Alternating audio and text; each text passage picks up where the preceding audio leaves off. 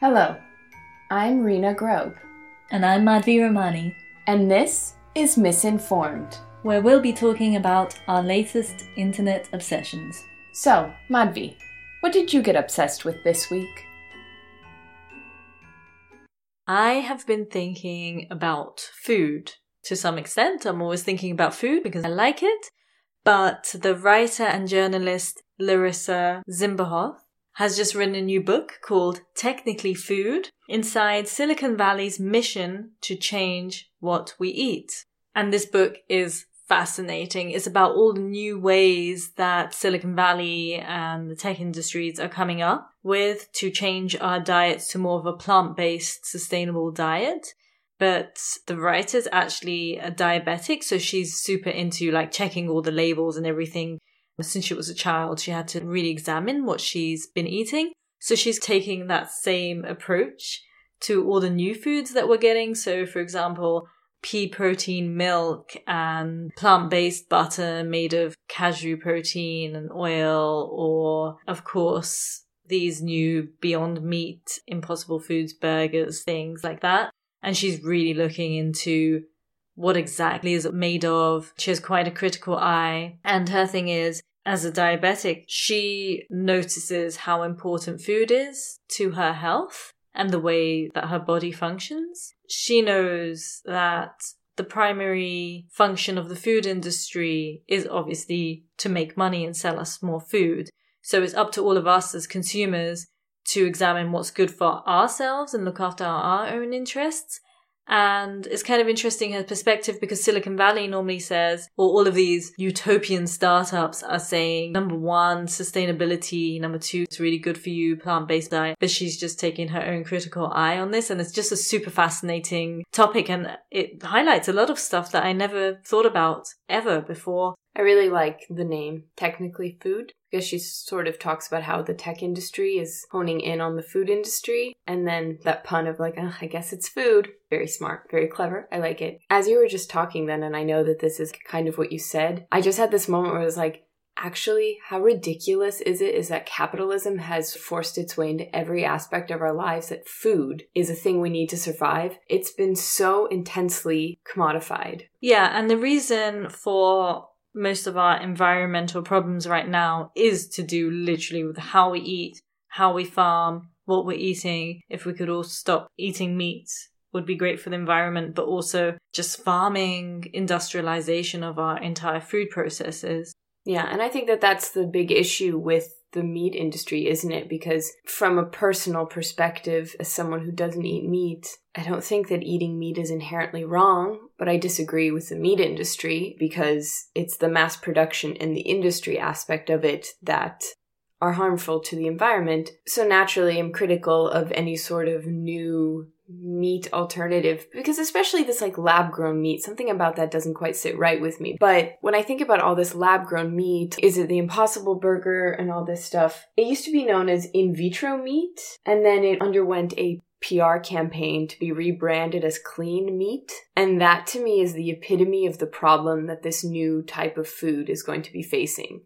Because can you really exist within a capitalistic society and have a good social cause at heart? I keep thinking of that thing that Noam Chomsky says. He says some problems are so immediate that we have to work within the existing framework in order to solve them. And he specifically cites climate change as the issue. He says we don't have time to fix our corrupt world and then save the planet. But is creating fake meat or using algae to make bars really the way to save the world if the company's doing it? Either because everyone still has to make money, we still have to sell things. So can saving the world and capitalism coexist in that way? I think the algae thing is super interesting. The thing about this book is that she does interview a lot of different people who have a lot of different motives. And there are some really cool people in it who are actually doing really cool things.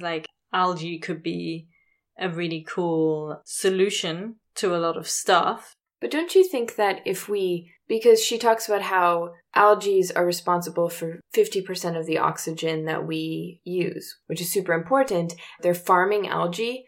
And the second that I hear that, we're farming something that's natural, so it's going to lead to mass production, So we're not actually going to solve the issue of what the meat industry does. We're just going to apply it to a different industry, right?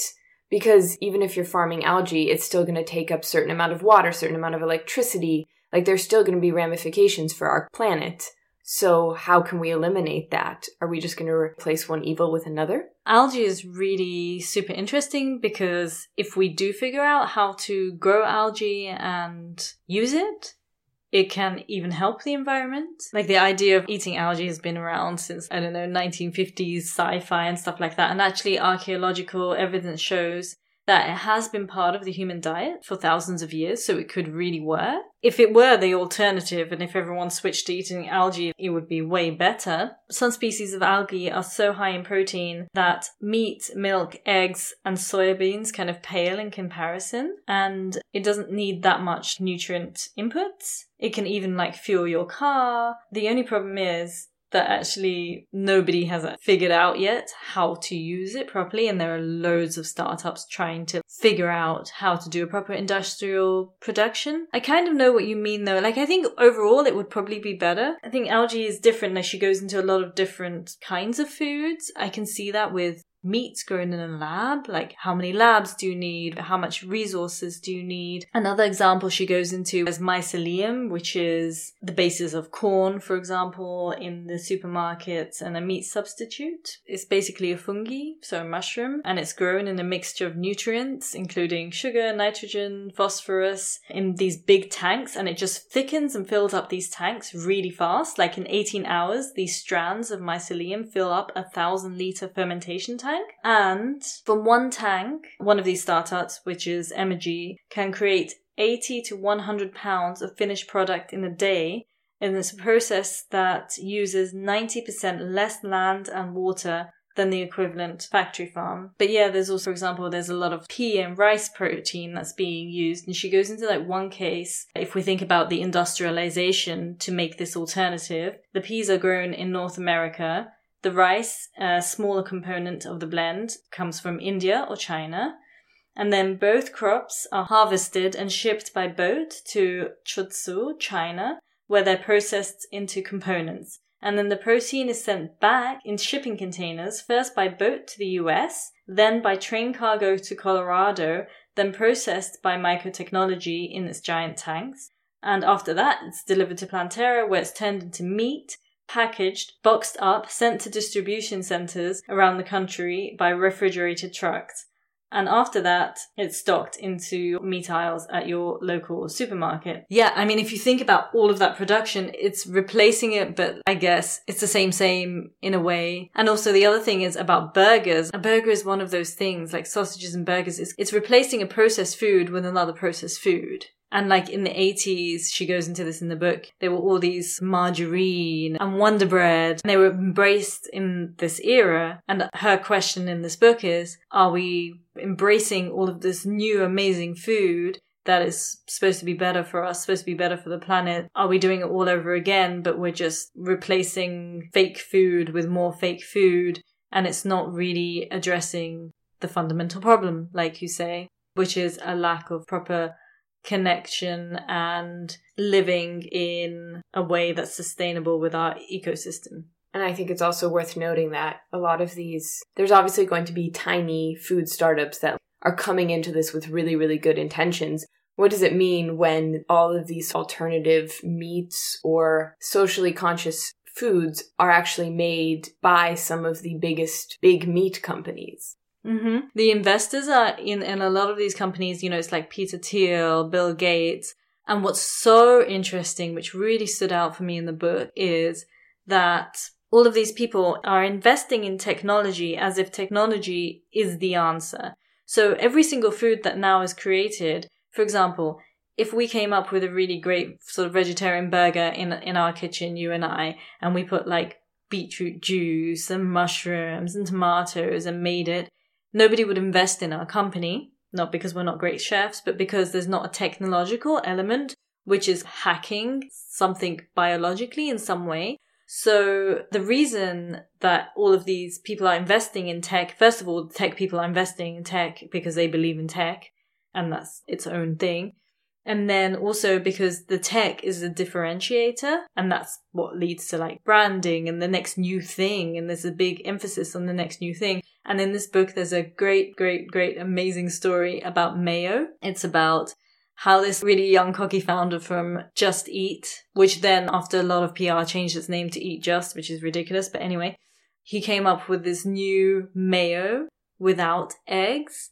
And everyone went on about it. Forbes covered it. Lots of journalists covered it. He promised that he was going to make the egg obsolete. But nobody even Google searched for the fact that veganese had existed for years before, since the 70s or something. And also all the big companies also had egg-free mayonnaise.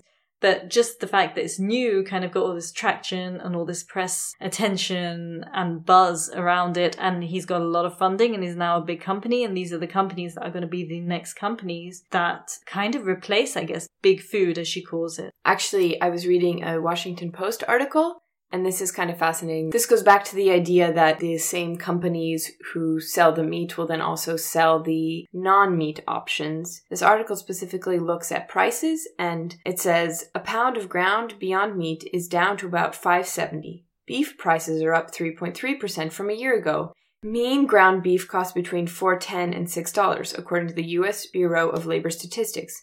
Impossible Food has cut its restaurant prices twice in the past year, and in February the company cut retail prices by 20%, bringing the price of 2 quarter-pound patties down to $5.49. We plan to keep lowering prices as we achieve new production records and economies of scale and ultimately undercut the price of ground beef from cows, said Impossible Food president Dennis Woodside in an email. The irony is big meat and massive agri-businesses are driving down prices for plant-based products. Hedging their bets, Smithfield, Perdue, Hormel, Tyson, and other huge meat retailing companies have jumped into the fray. The price of Tyson's raised and rooted spicy plant-based nuggets also inched down 24% during the pandemic.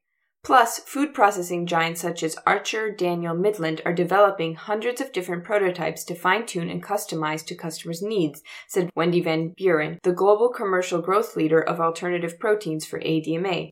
Her mission is to make products that are more accessible to customers, meaning cheaper. So essentially what's happening is that the price of plant-based meat are going down, as are the price of the actual meat, but because most of these massive companies own both, all the money is still flowing into the same place. Another thing that's really interesting, and she also asked this question in the book, is a lot of the times you'll see, because sales are going up for plant-based alternatives, but in the supermarket you'll see the, for example, normal milk, and then you'll see the plant-based alternative, and the labeling is such that it looks like a very similar product, and it's not so clearly labeled what the difference is. So are a lot of people just either picking it up for experimentation or also just picking it up because they think it's the same thing or by mistake?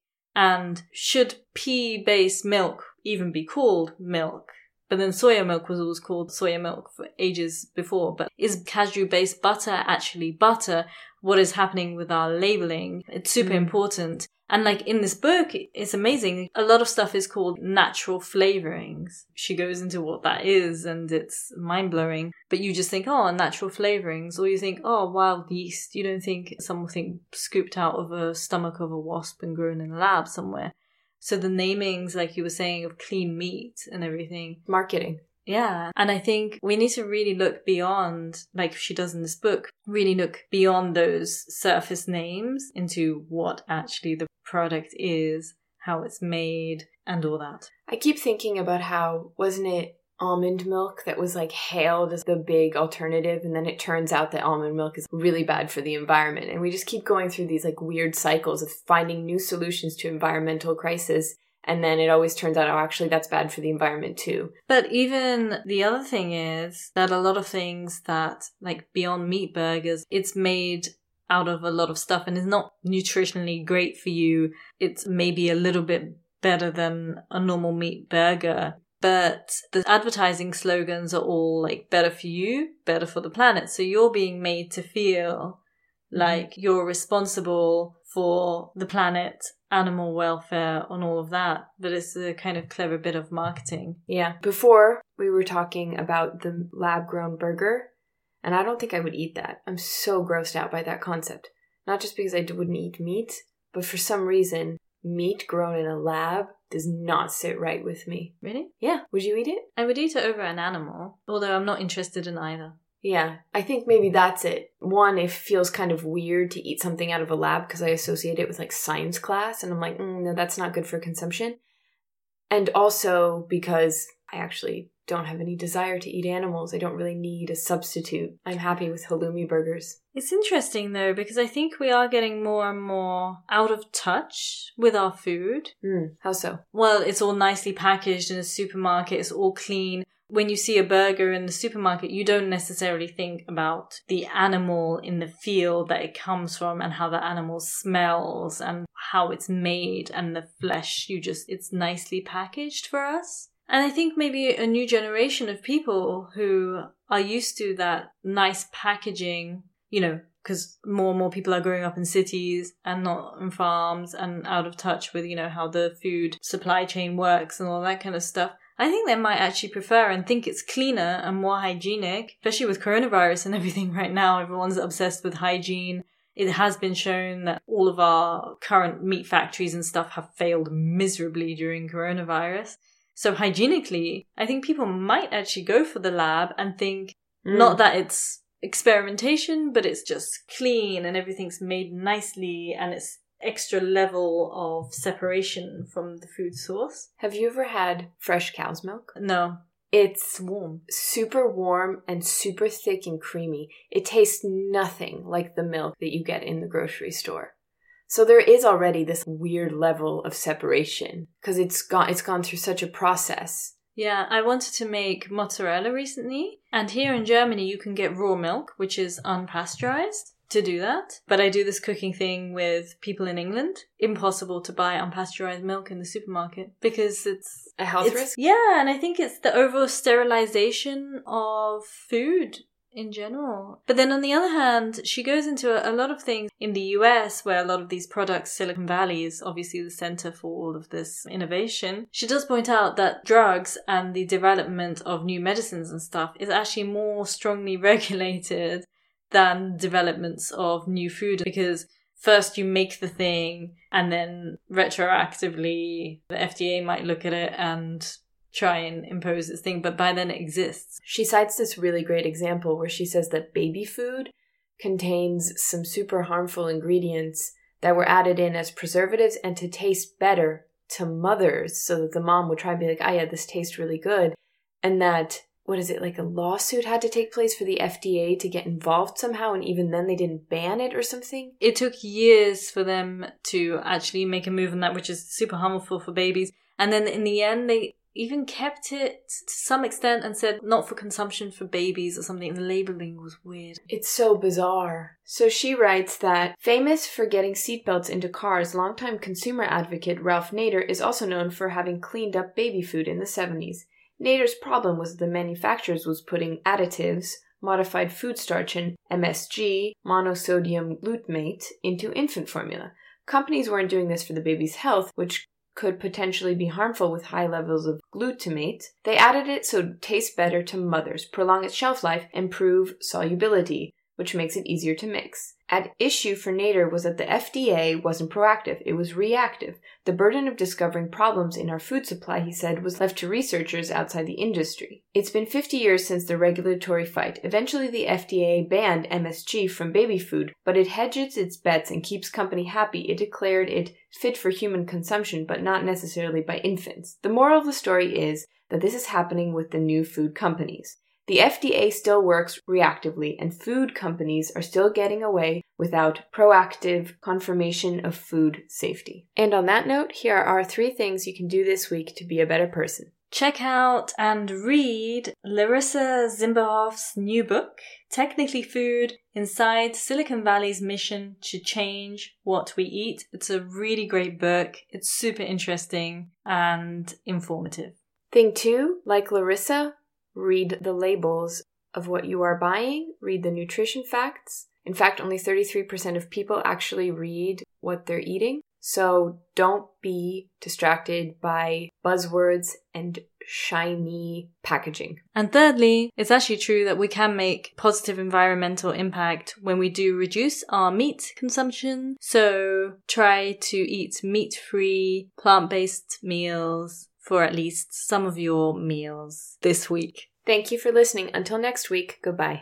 If you like this podcast, please subscribe and share it with your friends. And if you like, you can share your internet obsessions with us. Tweet us at @the_miss_informed or follow us on Instagram at @the_miss_informed. You can also send us an email at misinformed.podcast@gmail.com. You can also listen and subscribe via YouTube. For news about the show or upcoming events and links to all our sources, references, and other geeky inspiration, subscribe to our newsletter. You can find the link via our Instagram. We are an independent, non-profit podcast. If you would like to show us some love, you can make a one-off donation via our SoundCloud or support us on Patreon at patreon.com/misinformed. Thank you for listening. Until next time, goodbye.